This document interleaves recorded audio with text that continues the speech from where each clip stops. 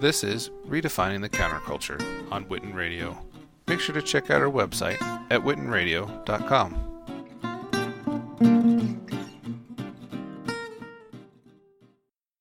Hey guys, you're listening to another episode of Redefining the Counterculture right here on Witten Radio. Today we are joined by the one and only Stormy Maya. Stormy, how are you? Hi, how are you all today? I'm great. Awesome. I'm super excited to have you on today's show. I'm stoked about the work that you're doing. And first off, I just want to say, how are you doing today? Well, my day just started, but I'm doing great. I'm not a morning person, so how are you? Right on. It's good. I can't complain. So you're known for the work that you've done with Spike Lee's She's Gotta Have It, and I was wondering, what was it like for you working on the series and just working with Spike? Oh, okay. So that was an amazing experience, and I was super shocked that I even got the role, but it was honestly such an honor because, now with him winning the Oscar and stuff like that, this is some historical things going on. So working with him, number one, was just overwhelming as far as just being excited to work with this legend. But the role itself, a character called Jennifer Clemente, and she's this risky, sassy Puerto Rican girl from the Bronx. And she was really fun to play. She's a recurring character, so she's towards the end of season 2. So if there's a season 3, there's a possibility you might see her again. And honestly, it was just working on a set that big and doing a show that big. It's really a super exciting experience. I think any actor should have that experience once in their life. But to be honest, the overall feeling is just surprise and excitement. Yeah, I can imagine. What was it like? Do you remember, auditioning for the role and getting the call back? How did you prepare for it? So it's a long process. It wasn't a typical audition where, you audition, you hear back, and you get the role. It was actually way longer than that. And before I even got the role, when I saw what they wanted, I actually did research for a whole week. So I actually was watching Rosie Perez videos and stuff like that, kind of trying to get the vibe of what he wanted because he wanted this, neighborhood girl, this super sassy girl. So I did research for about a week, and I practiced, and I went in, auditioned, but we had to do a whole other callback. So after I auditioned, I'm oh my God, did they like me? Did they like me? And so a week later, I was going back in again. So I went back again, and that time Spike Lee himself was there. And the funny thing is I went into the audition, and I had this really big afro and stuff. So all these girls are looking at me who is this girl? Because she's a regular, everyday Puerto Rican chick, so you don't really think big afro and stuff like that. But, I was rocking my fro, and I was walking in, so these girls were looking at me side-eye. I'm whatever, chick, I'm going to get this. And and so then after the callback, it was kind of for a couple weeks, it was okay, did I get it? Did I not get it? And the next thing that I know, they invited me to a table read / rehearsal thing. So at this point, my agency hasn't locked in that I got the role yet, nothing like that. But I went to the table read, and I was okay. I called her. I'm I guess I have the role because I'm here at a rehearsal / table read, and I was just here for 4 hours. You know what I'm saying? So at that point, I basically did I get it? And it was kind of like that for a while because I was did I officially get the role? Did I not? And then about a couple weeks after that, we actually filmed and everything. So it was a very long process, but it was very worth it. Man, I bet. And it's got to be, just amazing, being attached to, such an iconic director and just, a piece of his art because, She's Gotta Have It, there's the film, there's a TV series, and it's just Spike Lee is legendary, and so that must have been just great, being just around him and immersed in his art. Yeah. No, definitely. It is. Like, you're working with great people. And, as my career continues, I hope to be surrounded more by people like that influence me. And, I like to be around winners. That's how you become a winner, Yeah, absolutely. Absolutely. And this kind of leads into my next question, but I mean, you're a triple threat. You do music, you act, and then you're also known for your modeling. Out of the three, I guess, vehicles that that you're associated with, which do you like the most? So I have kind of a love-and-hate relationship with all of them. And to be honest, I could kind of say, I like this more, but it's actually more just in that moment, because I have moments of where I hate it, moments where I love it. And I think a lot of artists have that, because it's just not an easy industry being an entertainer. I've been in the industry since I was 16, and I started in modeling. And I didn't transition into acting until I was about 20 years old. And then from there, I just started doing music last year. So obviously, music probably going to be my favorite at the moment, because I haven't had as much, heartache and stuff like that with it yet. But the thing about acting is my true love. I've always wanted to be an actress. I've always wanted to be in movies and films. It's just that the processes and the industry itself, it can be very overwhelming for people, because it's the auditioning. You constantly are kind of heartbroken in it. You have 100 auditions a month, and then out of 100 auditions, you get maybe 2 roles, and it's just a long process. So some people just get really tired of it and really exhausted. But I guess I would say my favorite right now would get me the music, just because I have a little bit more freedom with it, and it's a little bit more in my hands as far as power, as far as how fast it goes. And as far as how far I go, it's a little bit more in my power, versus the acting stuff is kind of more political, and it's a little bit more time consuming, because even movies and films themselves take forever to come out, and you could be in the best movie ever, but they might not see it for another whole year or 2 years. So I guess music, to answer your question, it's music right now. Man, absolutely. Yeah, when you break it down like that, it definitely makes sense, because, with film, it's you're basically putting yourself out there, hoping that, somebody will see the vision and, get on board with you, and you just never know. Like you said, you could audition for 100 roles and get one. And so it's a numbers game, but I can see where it's also political as well. Yeah. Well, the thing about acting is you're more, unless you're producing and creating your own stuff, you basically have to fit into what people want, fit into this box, whether, everything from appearance to personality to everything else. And music, you have freedom. You are you. There's no rules. You can have your hair however you want. You can say what you want. You can do what you want. It's you. Music's actually you, and you actually give a piece of yourself in music. Acting is just you're kind of putting on a role of what someone else wants you to be. But music is you. You're only playing yourself, basically. So with acting, since you have to kind of fit into what everyone wants, that's the pressure. Because it's okay, well, we want this age, we want this hairstyle, we want this look.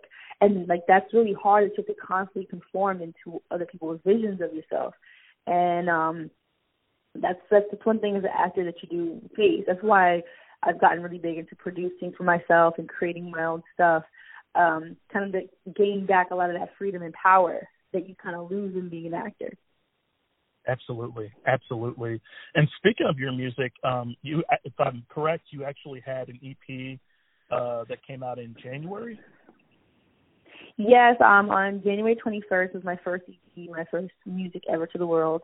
And since then I've been just pushing it, and I have a single coming out in about 1 week. I have a single coming out, and then I'm going to be working on a full album all summer, and hopefully releasing that at the end of summer. That's going to be 10 to 12 songs.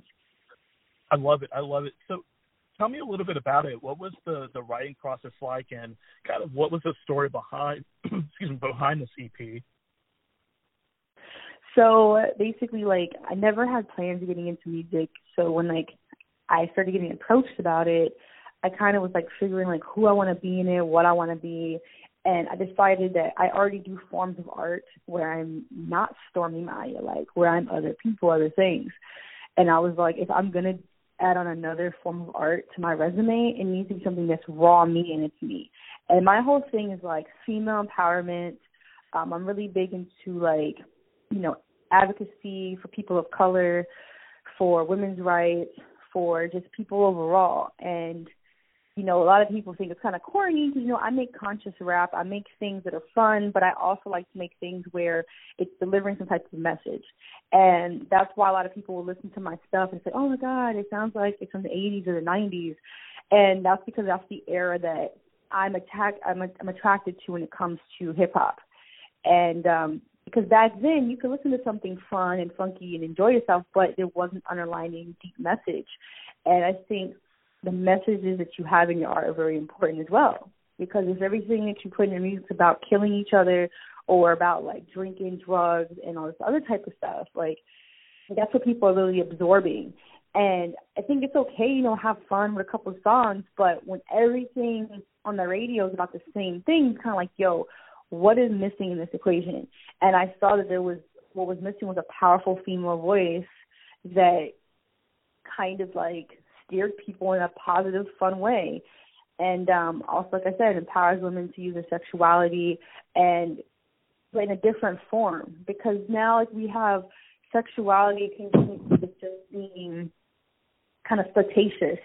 You know what I'm saying? Like you'll see rap songs and it's like, okay, I had sex with this guy and I got money, had sex with this guy and I'm in the strip club and da-da-da-da, and I'm playing him like that. But you're right. Yeah, my form of that's different from my form of sexuality is like, just being a female and owning what you have.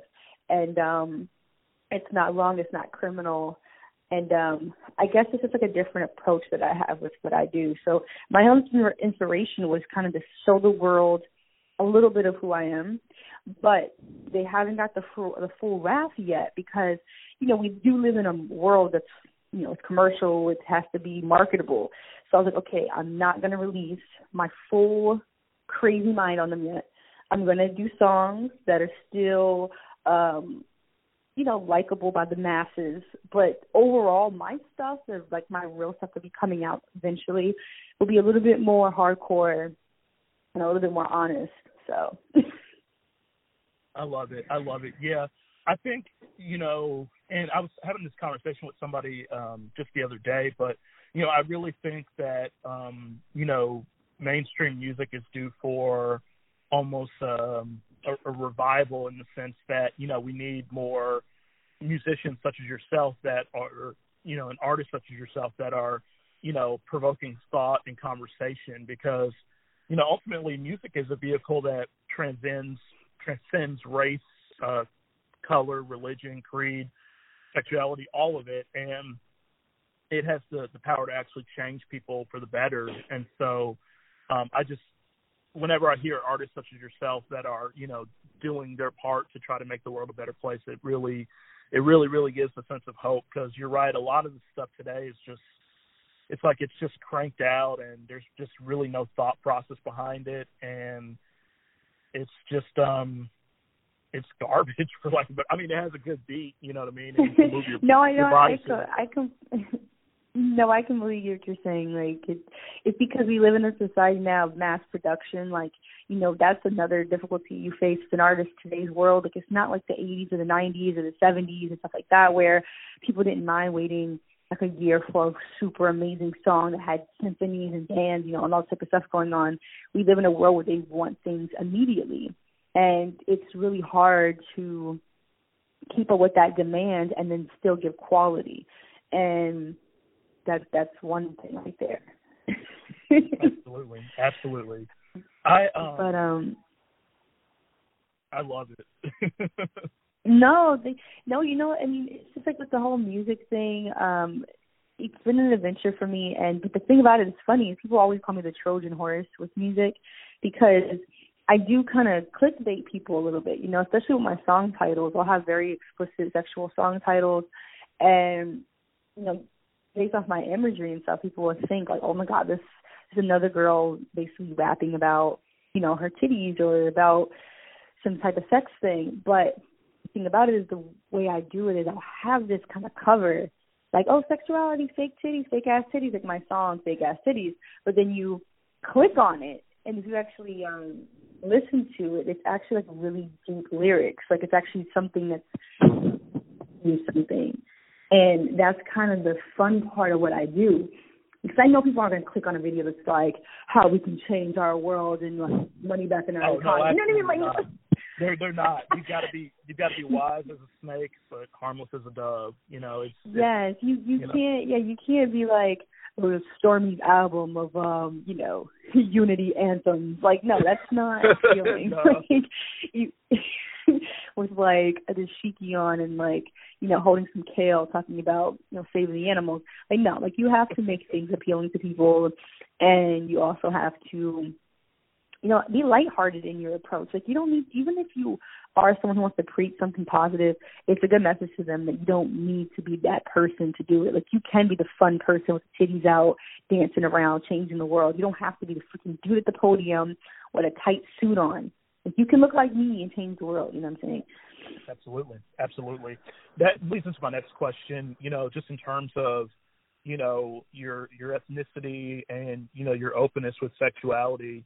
Do you feel that people have often times misunderstood you and kind of put you into a box? I mean, I face that every day in all avenues of what I do. And number one, we live in a society where if you're a woman and you're sexual or if you're attractive, you automatically get pinned with, oh, you're dumb, you're stupid, you're not really worth anything but that image. And especially because I started my career off as a model, especially a Playboy model for 2 years, you definitely get pinned with the whole, oh, you're just like another pretty girl, just stick to that. And that's the insult that you'll typically see on my page or my music. It's like, oh, this sucks, just stick to modeling, just stick to being pretty. And it's actually a really sexist thing, and people don't even catch up on how sexist they are. But basically, they teach us girls. They'll say things like, oh, you're too pretty to work hard, or you're too pretty to do that. Like just be pretty, just sit in a corner, that's your talent. But I refuse to live in that mindset. I refuse to live and have my life be so vapid that's my whole existence. Like, I'm worth way more than that. And if you want to say anything, my beauty and my sexuality is actually my power, because I'm going to draw you in with that. But once you're in, I'm going to give you a message you can leave with. So you might not listen to the 6-foot dude telling you, hey, guys, we got to make a difference here. But you might listen to the woman that you find attractive. So, that's what I do deal with that a lot. But I get it. I suppose. Yeah, but people don't know who I am. They don't understand me. It's fine. But I feel like my real fan base will emerge eventually. But people always are mixing up, like, who is this chick? Like, what's your real message? And they always try to come at me and it is what it is. Yeah, I understand completely, and you're right. I mean, it's commendable that you're not wanting to just live this really vapid life, because I mean, so many people do. They're just shallow. But the fact that your strengths, one of your strengths, I should say, and you use it, you know what I mean, to bring a change. I mean, I think that's commendable, because again, it's, we live in a world where there's a lot of pretty faces, but they're not really doing anything to help change the status quo or better people. And what the world needs right now is betterment, and yeah.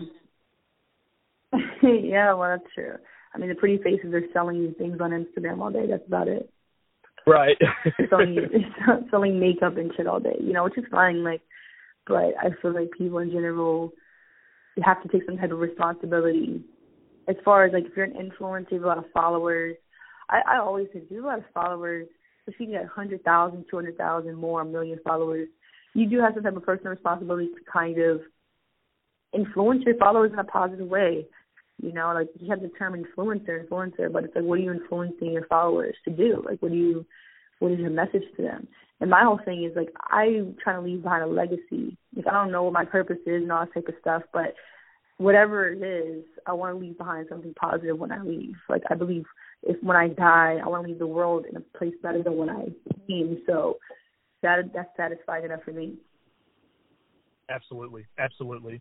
And that's something that we should all, aspire to do. I mean, we should all want to, because each man's life touches another. And so, what you help make happen for somebody else, somebody else will turn around and, could make happen for you or a family member. I mean, the seeds that we sow, they're so powerful. And so you want to sow good seeds. I agree. I agree. So I want to transition just for a minute, and I want to talk about your newest film, 2050. It's an interesting film, especially since this is now a thing. I think I read somewhere the other day that there's a brothel over in, I think it's Europe somewhere, where it's all sex dolls, and then Nevada's looking into it here. The film definitely is more than just a skin thriller or a skin flick. It's pretty eye-opening. Tell me, what was it like for you, I guess, when you first learned of the project? What drew you to it? Well, when I saw the listing for it, this is like 2016, basically it was really different from other things out there. Everyone's like, oh, drama this, comedy this, and they had just very repetitive plots and stuff like that. And it was something that was very unique because it seemed like it was some sort of like deeper type of thinker film, which that's what I personally watch anyway. I watch films that make me think. I watch films I have to watch 4 or 5 times to understand. And there's like a lot of symbolism and basically I like satires. So that film kind of struck me as that, especially seeing they wanted someone to play robots, which is like, for an actor, the complete opposite of what you're taught to do as an actor. Because you're typically taught to be very human, to be very real, to show a lot of emotion and just be relatable. So to play the complete opposite of that, where like you don't have like artistic freedom, you're very bleak. And to kind of remove all your emotion and play a role where you don't really have any mannerisms or things like that. We weren't even supposed to blink, so I guess what attracted me to it was the uniqueness and just the challenge of it. Absolutely, yeah. I would imagine where that would be hard. I mean, was there a time where where the filming was like particularly arduous for you, or where you thought like, hey, maybe this isn't a fit for me and what I want? Honestly, the whole experience overall was very pleasurable. Like Princeton became a really, really good friend of mine. He's the producer and director. And we got really close fast. We started talking. And he actually hired me at a theater play, a play I was at. So he had came and saw a play that I was at, and he was in the audience. And he recognized me from the audition I had done like a week ago. And he came up to me after the play, and he was like, yo, like, you're amazing. I want to offer you that role. And I was like, oh, my God, and the experience was really pleasurable. So, like, I really didn't have any moments where I didn't like it or where I did doubt myself.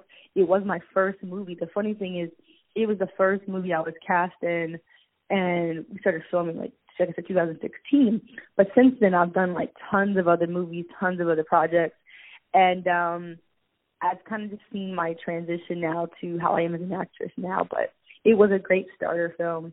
So to be honest, like, I was just so ecstatic to be in a movie. It was my first movie, and I was super happy. So man, I wasn't complaining. This is kind of a weird question, but are there noticeable differences between, I guess, film acting and television acting in terms of like how you prepare for the role and just even the filming process? Because I know that you've done television, but would you say that are they different? Are there any differences, noticeable differences? Well, I do all three. I do theater, TV, film, and movies, like, take the longest. You know, like, the process itself takes the longest. And I think the thing that's hardest about movies is the distribution process, especially if you're going indie, you know, kind of the time that you have to spend with them going to maybe festivals and getting distribution and waiting for that film to come out. That's the part, you know, that's what I said, when it's harder to be an actor than any other form of this entertainment, because our end products take forever. Like, imagine you spend, you know, a whole year doing movies. It might not be a year or two till those movies come out. So you don't really have anything to show people to elevate to the next level until those movies come out. And I think that's the difficulty versus TV. Typically when TV casts, you film most likely like a week or two later. Like, you'll get the role for TV and you film like a week or two later. But TV typically, since TV already has distribution, there is no waiting game. There's no guesses. Like, you know, okay, it's going to be season 2. This is when they're going to air it. So TV is just more guaranteed and it's just more organized. Like, they already have when they're going to come out. They already have it scheduled when this next season's coming on. So you don't have to be like, oh, my God, when is it going to show? When am I going to be able to show this? With TV, you already know when you're going to be able to show it, how, what channel it's going to be on.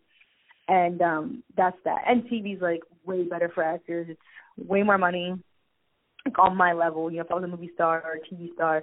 But it's just, like, a lot more money in TV. It's a lot more consistent because it's, like, multiple episodes, multiple jobs. And it can be a little bit funner in that sense just because it's a little bit less stressful on the actors. But for films are, like, a really big commitment. They're a little bit deeper with the commitment because you really have to wait around and kind of see where things go. You kind of have to be there for the process of, like I said, the festivals. You're winning awards. You know, there's a lot of that going on, and I think that's the difference. And a lot of movies, especially in this indie world, a lot of movies don't get finished, or a lot of movies just take forever to come out. So I prefer TV for that. Just way easier to elevate as an actor. It's just way faster. Like, if you start in TV, your career probably will go a lot faster than with movies, because movies is like, for everyone to see them, it's just like it's a longer process, you know. Man, I guess I never knew that, but yeah, that does make sense. And it's almost like when you're doing a movie, it's like it's a big chunk of your life, because between, like, the filming and then just preparing for the role, and I mean, even from the time that you do the film to the time it's released, I mean, you're looking at what, 7 months, a year, you know, like, that's crazy. Yeah, I mean, it depends. Like, you know, like, with movies, it's just the process just takes a long time. Like, a lot of these Marvel movies that people love, a lot of them take like 2 years to film or something, you know, and or at least to release. It's just the process between editing and the promo for it. It's just a lot with that. You know, it's a lot more pressure for the people who make the movies for it to flop. There's a lot of pressure on that, or it's just a lot more of that game. So it's more of a difficulty for the producers of the film. But being a part of a historical great movie is something that's not really touchable as far as the TV world, because having a historical movie that's seen like years later, like, that's an actor's dream, you know, like, because people more likely watch these really iconic films more than they do iconic TV shows, you know, like movies are something that people usually watch for years to come. So if you can get onto, like, a really iconic film that travels for decades, like, that is a real achievement. So even though it's more difficult for movies, I think it's more rewarding in that sense. Because TV shows are very, like, you know, generational. Like, I'm weird. I watch shows from the 70s and 80s and stuff, but a lot of people don't. Me too. Yeah, the Good Times, Sanford and Son, Different Strokes, like 227. That's me, because I'm just weird. But most people don't. But everybody watches 80s movies. Everyone watches 70s movies. Everybody watches, like, you know, movies from the 90s and stuff, because it's just an easier thing to do. Number one is to watch movies. Like, not everyone's sitting around watching old sitcoms. So yeah, basically, I think I would enjoy TV more just because I'm trying to get my name out there. And then once I got my name out there, I would be able to play ball with anything. Yeah, absolutely. Yeah, it becomes your your calling card, so to speak. You know, your new calling card. Yeah. I love it. Definitely. I love it. So the film 2050, I saw that it's got a limited theatrical run. It's going to actually airing in Nashville, which is really close to us, which is cool. And then I think Atlanta, and there's a couple other cities. Do you know if there's any plans for like an extended theatrical run? I'm not really sure. I just know at this moment there's been a lot of press, there's a lot of PR, and I think that it's a possibility. I think it's just kind of like they're shopping the film around, and they're weighing their options as far as offers, and they're weighing their options as far as what's best for the film. So I really don't know because I'm not on the producing end of this, but it would be pretty awesome. But to be honest, like where the money's at, like people want it online. If they can get it on a streaming service like Netflix or something like that, it might be more beneficial to the film because most people don't really go out to the movies anymore, you know, unfortunately. Yeah. No, you're right. You're absolutely right. I mean, it's weird to think about it like that, but I mean, yeah, it's, you know, streaming is where it's at, and if you can get a banging deal, I mean, you're doing good, I would imagine, you know. Nah, definitely. Like that's where the money's at right now is streaming, and you know that's where you're gonna get the most views. If people want to watch things in the comfort of their home, you know. So absolutely, we'll see what happens. Absolutely. I wanted to ask you, where can our listening audience find out more about you and just kind of keep up to date with like your new, you know, music releases and stuff that you're working on? So, you know, I'm always going to kind of be out there floating around, you know, in the indie world. But basically, if you look at my birth name is Stormy Maya. Like, that's not a stage name. It's my real name. But I'm basically the only Stormy Maya out there. I believe so. If someone's trying to, you know, steal my swag. But you can basically look me up on iTunes, Spotify, Tidal Music, any of those streaming services I'm on. I'm on Amazon Music, everything, Apple Music. I was trying to get my streams up on Spotify, so yeah, look me up on Spotify, Stormy Maya. And my first EP is called Body of Work, and you can find that on there. But basically, like I said, I have a couple singles coming out before my full album, so I'll be posting constantly on iTunes and Spotify and Tidal. And on YouTube, I'm releasing like a lot of music videos, okay? Like, trust me, I'm going really hard with content. And so if you subscribe to my YouTube channel, Stormy Maya Music, you're going to get tons of new music videos all the time and promo videos. And obviously Instagram, where I'm most thriving. And you can look me up, Stormy Maya on there. And I have a lot of fake accounts. So I guess you should just use your wisdom to kind of figure out what's real and fake. I mean, the page with 3,000 is not me. The page with 400,000 is me. But yeah, basically I'm on Twitter. I'm on all that stuff, you know. And like I said, if you do follow me, you'll always see a transition. Oh, I have a movie out. Oh, I have some type of film out. The show's out. Or I'm doing an appearance. Or I'm doing music. And I'm going to be touring soon. And I'm also going to be doing a lot of shows. And the thing that's really unique about my style of hip hop, I'm going to be doing like a burlesque, like strip/rap shows. So like my whole thing was, yeah. That's like I'm going to do like a whole thing. Well, you know what it is? It's like, you know, they kind of try to make rappers not have as much fun, you know. Like you see people like Beyonce and stuff like that. They have dancers and you have this whole thing. And I'm like, I want to be a rap diva, you know. I want to have like burlesque dancing. I want to have strip shows. I want to do the whole thing. And people always tell me I remind them of like a pinup because I have the old vintage fro and I'm very like old school, my style of rap. So I'm like, fuck it, like let's go to the 50s with this shit, the 40 pinup and shit. Like you know, somebody's old school, somebody's old school. Well, Russ get even older. But since my whole message kind of owning your sexuality, you know, kind of being your own woman, I'm like, this is dope, you know. Plus men enjoy it. Why not? Like I have no problem with men being visually stimulated. I have no issue with that. So that's my plan for my shows. I want to do a whole hoopla. Like I want to do like I said, burlesque, strip shows. I want to perform. I want to do songs that like get people jumping. But like I said, leave them with some positivity in them because whether or not they realize it or not, you know, words are spells and you're absorbing what you hear. So, you know, you might not think anything when you're listening to music just like boom, boom, boom, shoot all these people, kill them all, whatever the hell people listen to. But you are absorbing that. And so you can have the same fun with the same music, but just with different lyrics that aren't about that. And that's what my shows are going to be. Like I said, they're going to be fun and exciting. And the funny thing is I have a lot of fans in Texas, which is so random. I had no idea. Oh, wow. Because you know what it is? I posted a lot of things like, hey, where do you guys want me to go? And I had a lot of people from, first of all, Brazil was huge. I'm like, why are there so many fans in Brazil? Shout out to Brazil. I had a lot in Philadelphia, a lot in Canada. So I've already planned with my manager to do a Canadian tour. And I had a lot of Southeast and a lot of the Texas. Like, a lot of people, oh, come to Dallas, come to Houston, come here. I had a lot of people in Tennessee as well, which I was like, Nashville? I'm like, really? I thought you guys yeah, like, you'd be surprised. Maybe we watched already.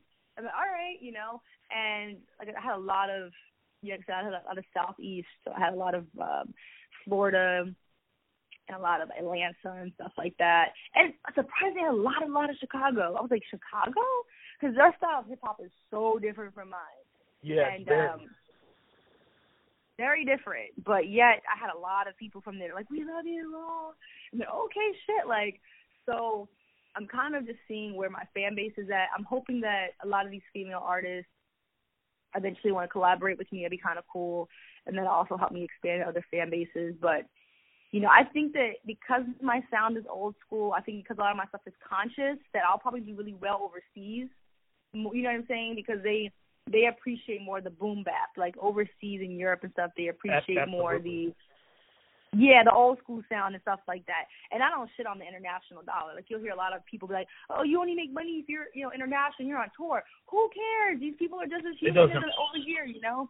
It doesn't matter. Yeah, it doesn't matter. I mean, it's great over here in the States too, but the thing is like a lot of, we as Americans, you know, our culture has been dumbed down and so much where, you know, it's just weird how it is over here, you know. I mean, like, okay, like take for instance Queen, Bohemian Rhapsody. Like that movie won Oscars. It's, you know, people are, you know, their love for Queen has been revitalized, but during their run, you know, Queen was actually shunned for a while because they were just too eccentric for, you know, Americans, you know.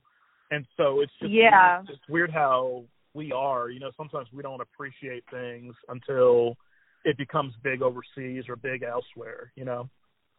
That's the thing with music, you know, like a lot of people, like the main insult is things sound too intelligent. And that's kind of the funny thing to me is people like want something that sounds very empty, and they just like, we just want to have a good time. You don't want to hear about your fucking politics. And I'm like, you know, I get it, but that's the sad thing to me because, you know, internationally people aren't like that.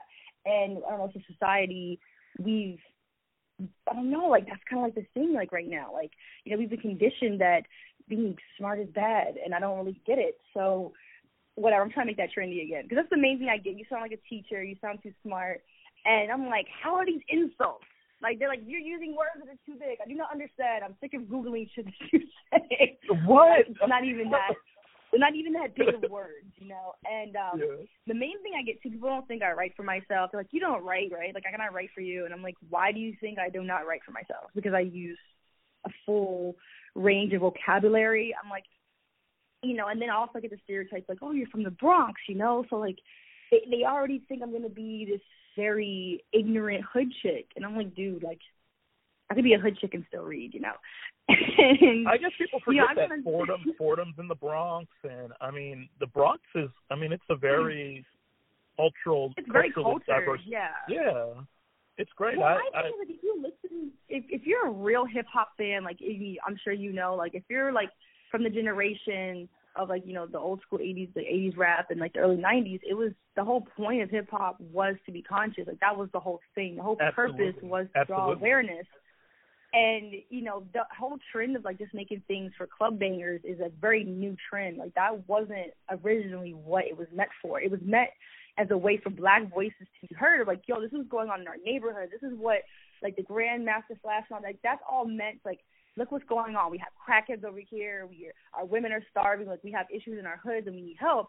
And that was the whole purpose, you know, like, NWA was like to draw police brutality attention and stuff like that. And so people think like, oh, it's hip hop, it's supposed to be like stupid and fun. Like, no, like real hip hop is actually supposed to be intelligent. Like lyrically, like I don't know how you could call any of these poets dumb. Like all these men, whatever their background is, like the way they do wordplay, the words that they say to what they're trying to get out there, nothing about it's ignorant.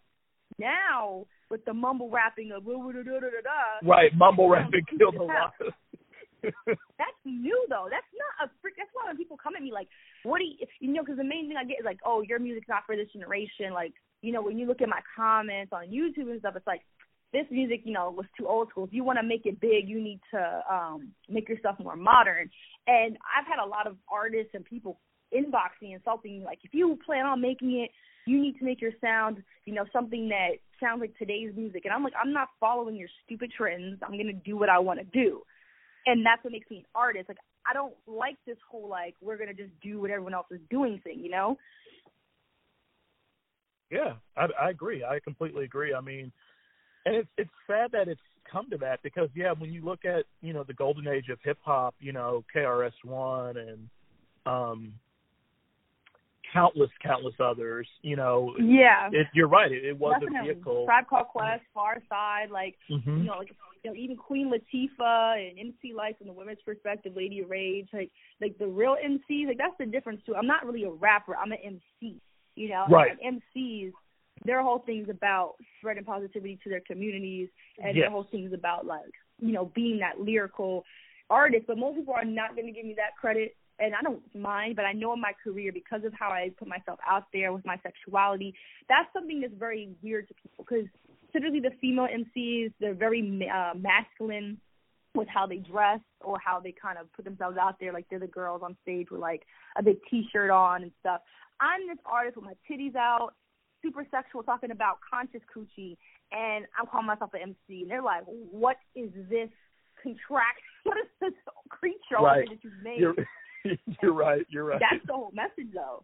The message is you can be that conscious, smart, like militant, revolutionary woman, and you don't have to choose, because I'm so sick of this, like, oh, visual has to match mental type of thing. Like, that makes no sense. It's not related. It doesn't, and it's I mean, it's really, it's I'm trying to think of the word, but it's like, you know, stereotypical is one word I would use. You know, it's just, it doesn't. You don't have to look a certain way to be intelligent or to be perceived as intelligent, but we're trained that culturally for some odd reason, and it just doesn't make sense, because you have a lot of people that quote unquote look intelligent, but they aren't, and you know, because there's no look for it, you know, like that doesn't make any sense. You know? Right, you're right, yeah.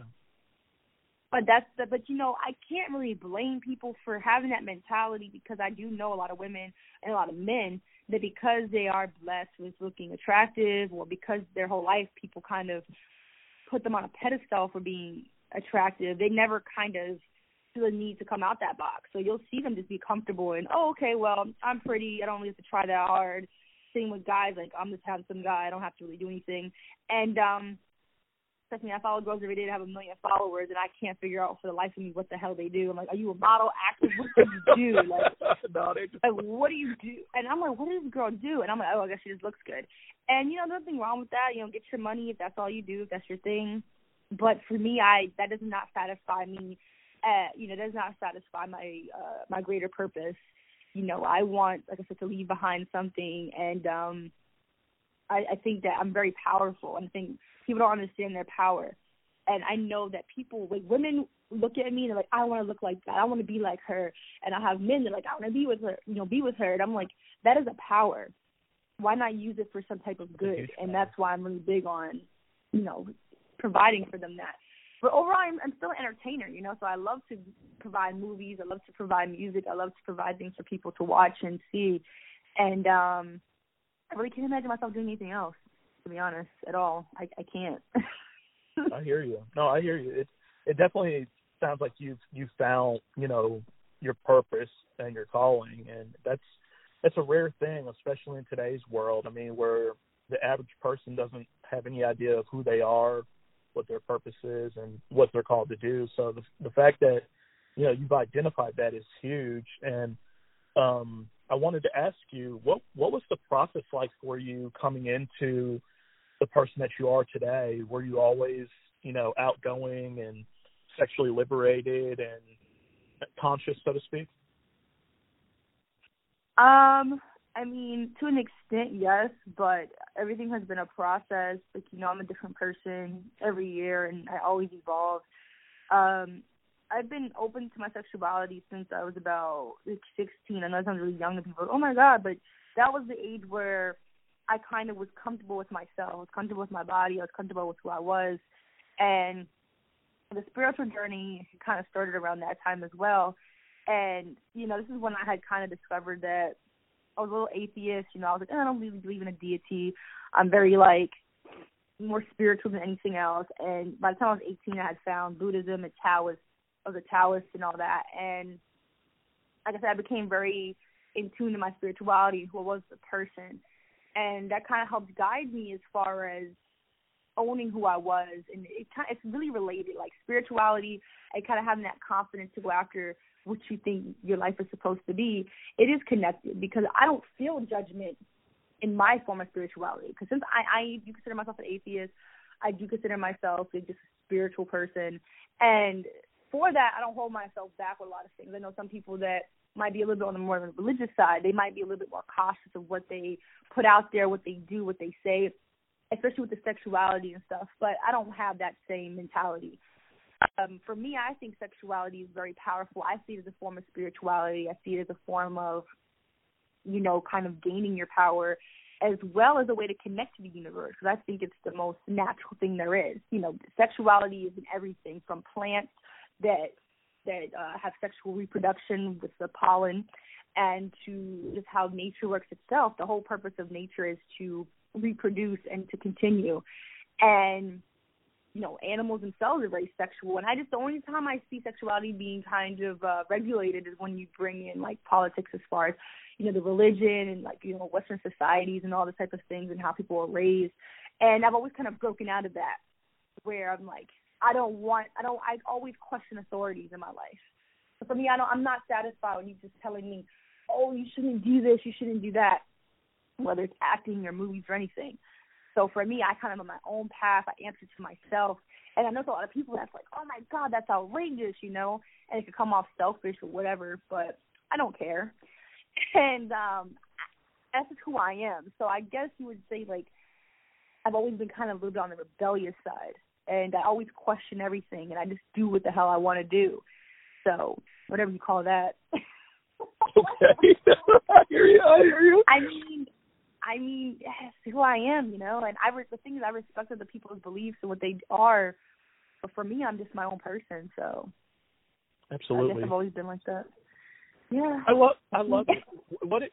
What advice would you give to somebody listening to this interview that's struggling with coming into themselves and, I guess, accepting themselves for who they are and just living in freedom, so to speak? What advice would you give them?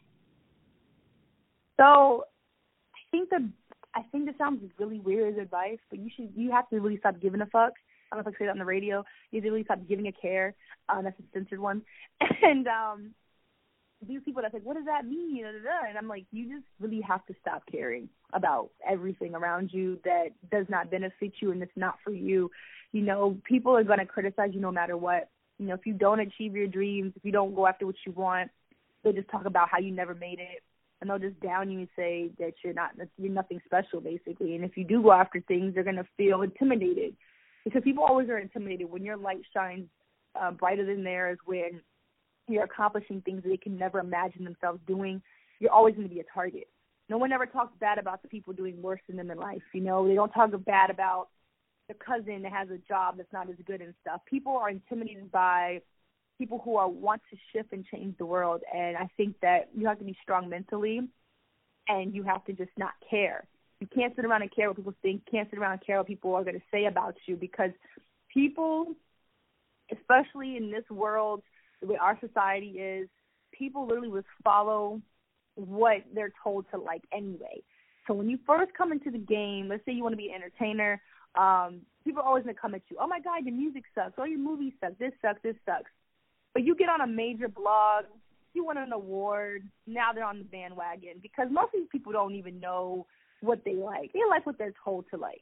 You know what I'm saying? Like, and to be honest, that's how most people are with everything. You know, when you're going through the struggle, whether it's entertainment or not, when you're going through the actual struggle of trying to make it, it's always like, oh, people try to bring you down, always trying to talk bad about you and what you can and can't be. Oh, you're wasting your time. You're a grown man trying to be a rapper. Oh, you're this trying to do that. And they bring you down. But then as soon as you make it, then the main ones are like, oh, my God, I'm your biggest fan. You know, give me some money. Very two-faced, yeah.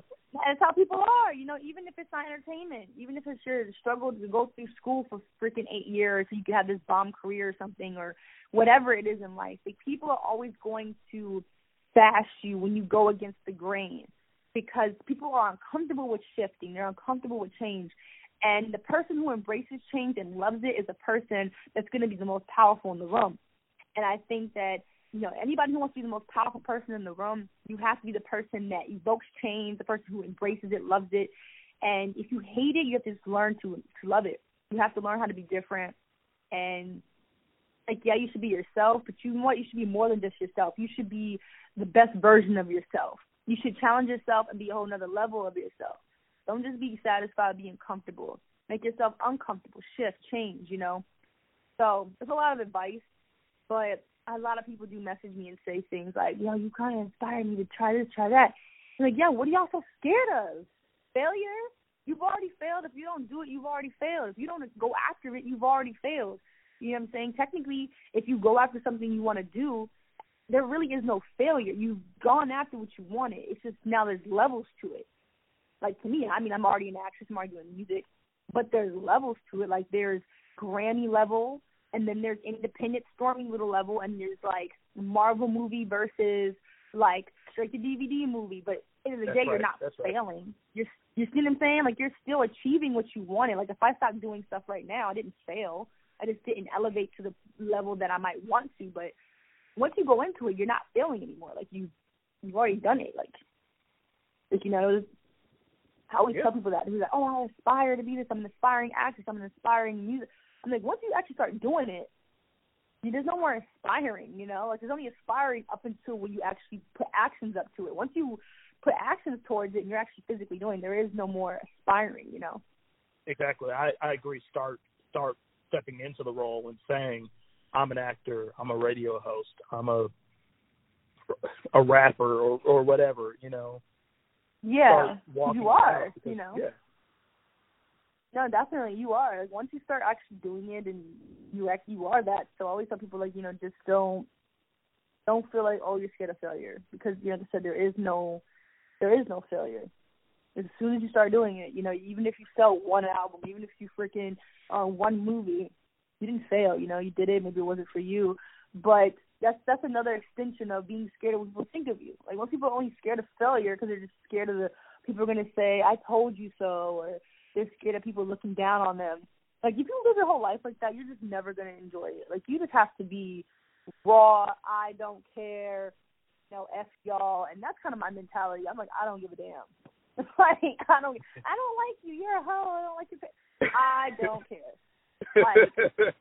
Like, you just really can't. Like, you know, people talk bad about me all day long. Like, you know, you can't believe how many DMs and comments, and I get the craziest stuff, you know. The thing is like having, you know, an open sexuality in terms of, like, how you carry yourself doesn't always translate into you being promiscuous. That doesn't mean that you're sleeping around. No, not at all. You know what I mean? You could be a very monogamous person, but people don't know because they jump to conclusions, you know? What people don't understand, like, this is business. Like, this is business to me. That to me is work. Like, you look at it like, oh my gosh, let's show the world her body. This is work for me. You mean anything? This is how you draw people into things. That's my illusion. This is marketing. You know, this is how you push the music. It's how you push the movies. That's how you push the modeling. Like, it's a whole career. It's not like just a girl in the bathroom taking pictures because she's bored. Like, this is my actual career. I'm a professional model. I'm a lingerie model for multiple companies worldwide. Like, I work with I'm a lingerie model now. You know, that's what I do for a lot of my income. Like, I do modeling for lingerie companies in the UK to Russia to over here in the States. And, you know, I don't even know how the hell I got into lingerie modeling, but I did. And, you know, a lot of people look at that as well, like, oh, my God, I was in lingerie. I'm like, this is business. I am selling you stuff. Like, this is not just me bored taking pictures of my bra. Like, people don't get it. Like, this is business for me. Even when you see a celebrity doing it, it's business. It's just drawing you in. It's what you want to see. Now, I do like being half naked. I like being sexy because that's just who I am. But I'm not just giving away goods for nothing. Like, this is business. Absolutely, absolutely. I was going to say, just with speaking with you, doing this interview, like, you don't strike me as the person that would just, you know what I mean, settle for anybody or just, you know what I mean, lay down with anybody. And so the fact that people think that, it just shows that they don't know you, because if anyone were to really speak to you within 5 minutes, they could tell that, you know, you're an intelligent woman, you're career driven, and you know what you're doing. You know what I mean? You definitely don't come across as like a thought or anything like that if a person were to really sit down and speak with you. And so it's just crazy that people are so judgmental, but, you know, that's just the world. I mean, but you know what? It doesn't bother me that people think that. I think it's a true blessing and a pleasure to actually know who I am as a person and to actually fully know me. And I don't believe the whole world needs to necessarily know me. If they never do, they never do. People that are at my level as far as IQ and as far as just consciousness, I think they automatically will know. But for the masses point of view, no, they most likely won't catch on to it. Like, you know, sheeple will not catch on to it, and that's fine, because I'm not making money off of people thinking I'm smart. I'm making money off of people thinking I'm hot, and I have no problem with that. I mean, that's why if they don't catch my underlining messages of what I provide, like, if they don't understand the knowledge that I'm providing them with, that's for them. You know, I can bring them the knowledge, I can bring them the consciousness. If they don't want to catch on to it, that's up to them. If they're going to be so blinded by their sexism that they can't see past the body to get to the underlying message, that's them. I'm an entertainer overall. My job is to entertain. Like I said, I do music, I do films, I'm a model. Obviously, round that all up, I'm an artist / entertainer. And there's different parts of me. I'm a deep individual. I have different sides. So whether you want to latch on to the sexuality, the physical, or you want to latch on to the spiritual or the mental, it's up to you. You know, I have so many different sides of me like any other human being that you pick and choose what parts of me you want to emphasize on. So I'm not dwelling on people not knowing I'm smart and all that. I don't give a fuck. Like, you don't have to know I'm smart. I don't care. I know I am. You know, I need some type of validation from Doug in, like, Milwaukee, you know I'm smart. Like, I don't give a damn, you know. Right. Like, I'm good, smart. right. Like, I use anybody who can make a living off their body in the sense of, like, just the visual of it, not actually selling it. Like, if you can make money just by taking photos of it and videos of your appearance, people are like, oh, because people try to discredit me that way. Oh, my God, you only got views because you're hot. Okay, great. I have a career because I'm hot. That sounds like an amazingly smart thing to do. Right, and you're not punching a clock like the rest of us. I hate to admit it. I have exactly, yeah, and I hate to admit it. I'm a working stiff. I punch a clock, but I'm not doing this, and I hate it. And it's like, but what you do is, you know, it's financial freedom, and you love what you do, and you've combined it with your purpose, and that's something that's just rare that a lot of people can't say that they've ever done, you know, and that's, to me, that's extraordinary. I think, you know, in this lifetime, you kind of have to just go after what makes you happy overall, and I just have never been happy living a routine life, and I don't ever shame anyone for doing it, but for me, I just, like, it's not for me, and if I have the will to be able to break out of that, why not? And a lot of people look down on my way of doing it. I don't really care. Like, it is what it is. But I would like for feminism, you know, I always call myself a feminist, and people look, oh my God, a feminist, and I'm like, well, I'm like the Google Webster dictionary version of a feminist. I stand for equal rights for women. Whatever weird definitions y'all have accumulated in your mind over social media, that's not, you know what I mean? Like, that's the thing. You can't make your own definitions of stuff, you know? People keep doing that. Oh, well, my version of it, that doesn't matter. Shut up. In my version of what the definition is. And so the main thing that bothers me about the movement is a lot of women are like, oh, I want women to be in office. I want women to, be business owners and stuff. And I'm like, okay, what about the sex workers? What about the women that want to, own their own brothels for themselves? And what about the women that want to do webcamming and stuff? Oh, I was down on that. Well, you're not a feminist.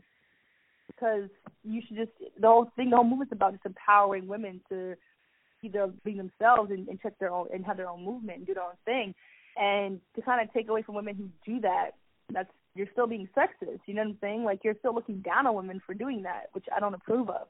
Like, whether you're a housewife or a CEO of the company or you sell pussy, I respect you. And I believe that as a woman, you should own your sexuality, own yourself. It's your body, do what you want. As long as it's you and you have the power, as long as someone's not forcing you, as long as it's you and your decision, I respect it. It might not be something I do, but I respect people going out there and doing what they want to do and having their own freedom.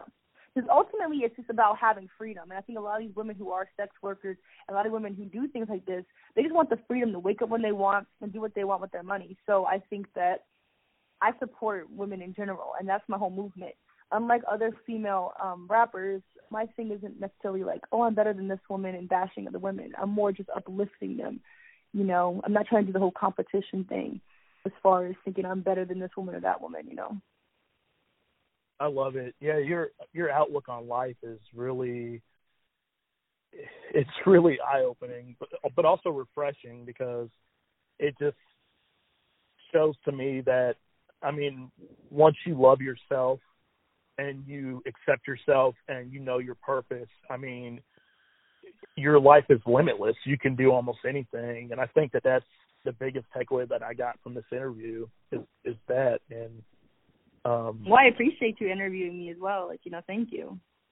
Oh, thank you. And it was an honor. I think I knew a little bit about you before the interview. I knew that you were an intelligent person, but some of your viewpoints and everything I didn't know, and so it just really was a blessing to me to interview you. That's the word I want to say. Oh, that's so sweet. Thank you. And yeah, I'm just grateful that I got the opportunity to, and I'm all out of questions, but I did want to open the floor to you if there's anything else you want to say to our listening audience. No, that's about it. Like I said, they can stream the music on iTunes and Spotify, Tidal, all that type of stuff, and to just keep looking out for it. Like I said, they follow me on social media, especially Stormy Maya on Instagram, Twitter, everything. You will always get updates when I'm releasing something new, whether it's movies or films, or music-wise.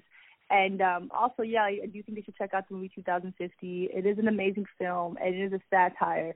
And I think when people watch it, they have to keep in mind the actual underlying message of it. And it's really just a relationship about people, technology, and how it kind of affects our connection to each other as humans, And there's one thing I disagree with in the film, I suppose, is I guess in a way the film is saying, future-wise, maybe all this technology kind of draw us apart because of social media and all that. I honestly think different. I believe it actually draws us closer together. We know more about each other now than we ever have. And that's something that I look at. But they also said the same thing about the newspaper and books and all that it would draw us apart. We wouldn't talk to each other anymore. That's right. We talk to each other now 24 hours. Before, you talk on the phone with your friend, once a week or something? We talk every day. We see each other's lives every day. And I think our human connection is even stronger. I think the technology, honestly, is drawing us closer together.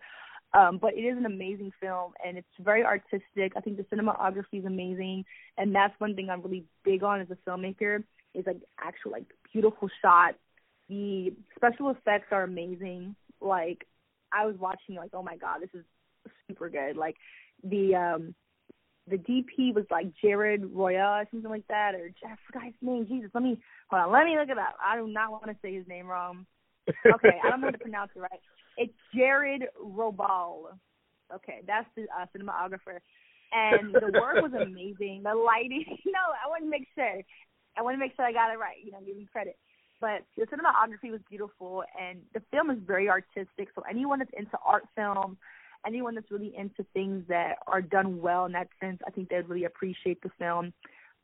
It reminds me of the film Her that I saw like years ago in the theater, and that was another relationship with technology and humans.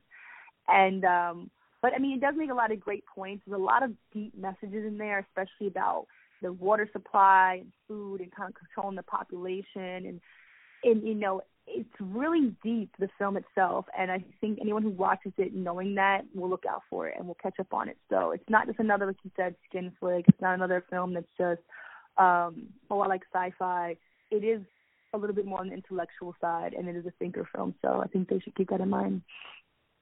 I love it. And like I said, guys, it's got a limited theatrical run. I know it's coming to the AMC 25, I believe, in Nashville, and then also Atlanta and several other places. And we'll put that in the body of the post. Did you say, I can't remember, but did you say, will it have any type of electronic release, like on iTunes or anything like that? Not that I'm aware of yet for the movie. Like, I have no idea what their plans are because I'm not on the production side of things for this movie. But I mean, I'm waiting around like you guys are to know. But trust me, a lot of people are asking because I just want to watch it at home. Like, a lot of people don't want to go out and watch it, which I completely understand. So I suppose we're all going to have to wait and spend together. I hear you. Stormy, it's been a pleasure. Thank you so much. But in the meantime, like, listen to the music on there if you want. But I don't know about the movie. Right on. Well, Stormy, it's been a pleasure. Thank you so much for coming on the show today. Thank you for having me. Welcome. Thank you. You're welcome. And guys, if you're listening to this on SoundCloud, go ahead and hit the subscribe button. We're also on iTunes, so if you've got an iPhone or an Apple product of any kind, you can listen to us by going to the iTunes store. We're also available for Google Play users. If you've got an Android phone or Android device, just search Google Play Music, search for our show name. Last but not least, we're available on YouTube and Roku. So if you've got a Roku player or a Roku smart television, you can actually watch this interview right in the privacy of your own home. Just from the Roku channel store, search for us, download the app, and begin streaming, all free of charge. YouTube, just search for our name, Witten Radio. Stormy, thank you so much. Thank you so much, Walter. Have a good day. You as well. Thank you.